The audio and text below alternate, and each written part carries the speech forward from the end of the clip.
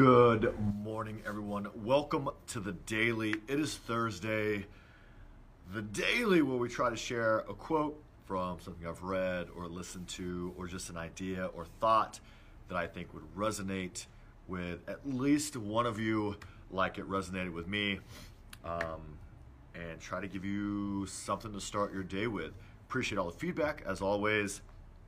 Got actually 2 texts yesterday saying, I really appreciate the videos and the message. It really gets me going for my workday. And I just really appreciate you guys reaching out, watching. Courtney, Catherine, thanks for already popping on. I appreciate it. Today, the quote comes from Nick Mayer. Nick Mayer runs a youth academy in Australia who's doing super cool work, changing the lives of youth. And you guys know I'm super passionate about that. Got a big announcement coming in that realm through my nonprofit, Strength to Change, kind of reinvigorating that. But the quote is, fear and excitement are the same feeling. The only difference is the story you tell yourself in your head. Fear and excitement can be the same feeling. The only difference is the story you tell yourself in your head.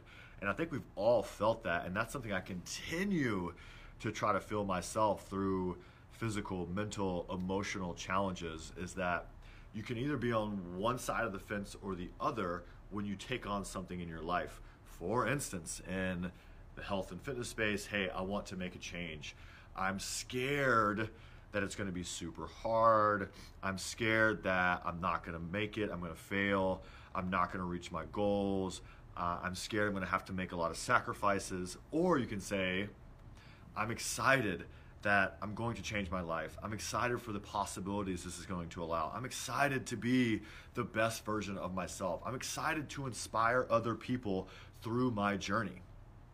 It's the same exact feeling, that uneasiness, that not knowing what the future is going to hold, the knowing that things are going to change, but I can either be scared and be fearful of those changes, or I can be excited for what those changes bring.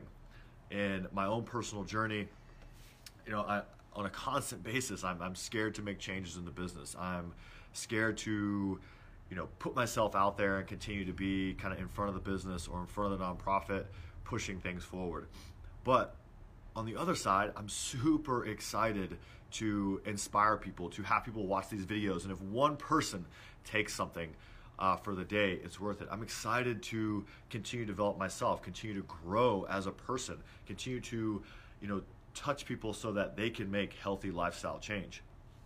On a more personal kind of like my health and wellness, I'm super scared to tell everyone that I want to run 100 miles in the fall to raise money for my charity.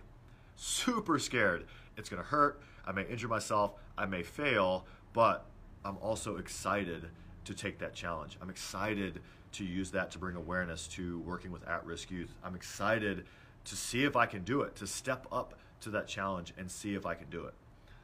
2 sides of the fence, and all it is in my head. Which am I going to accept and let myself guide my journey with? Am I going to be like, super scared, I'm just going to go over here and not take that risk? Or super fucking excited, I'm going to go for it and see what happens. And we're figuring that out. Talking to a client yesterday, and this is why this quote yesterday resonated with me, is she wants to sign up for the year-long challenge. In the past year, she's gained 40 pounds. Work, life, just making small decisions has led to 40 pounds of weight gain. And she's nervous. She doesn't know if she's ready to commit to that level. Oh, it's 12 months. I'm kind of scared of what that's going to take, who that's going to make me become. I'm scared. I had one question.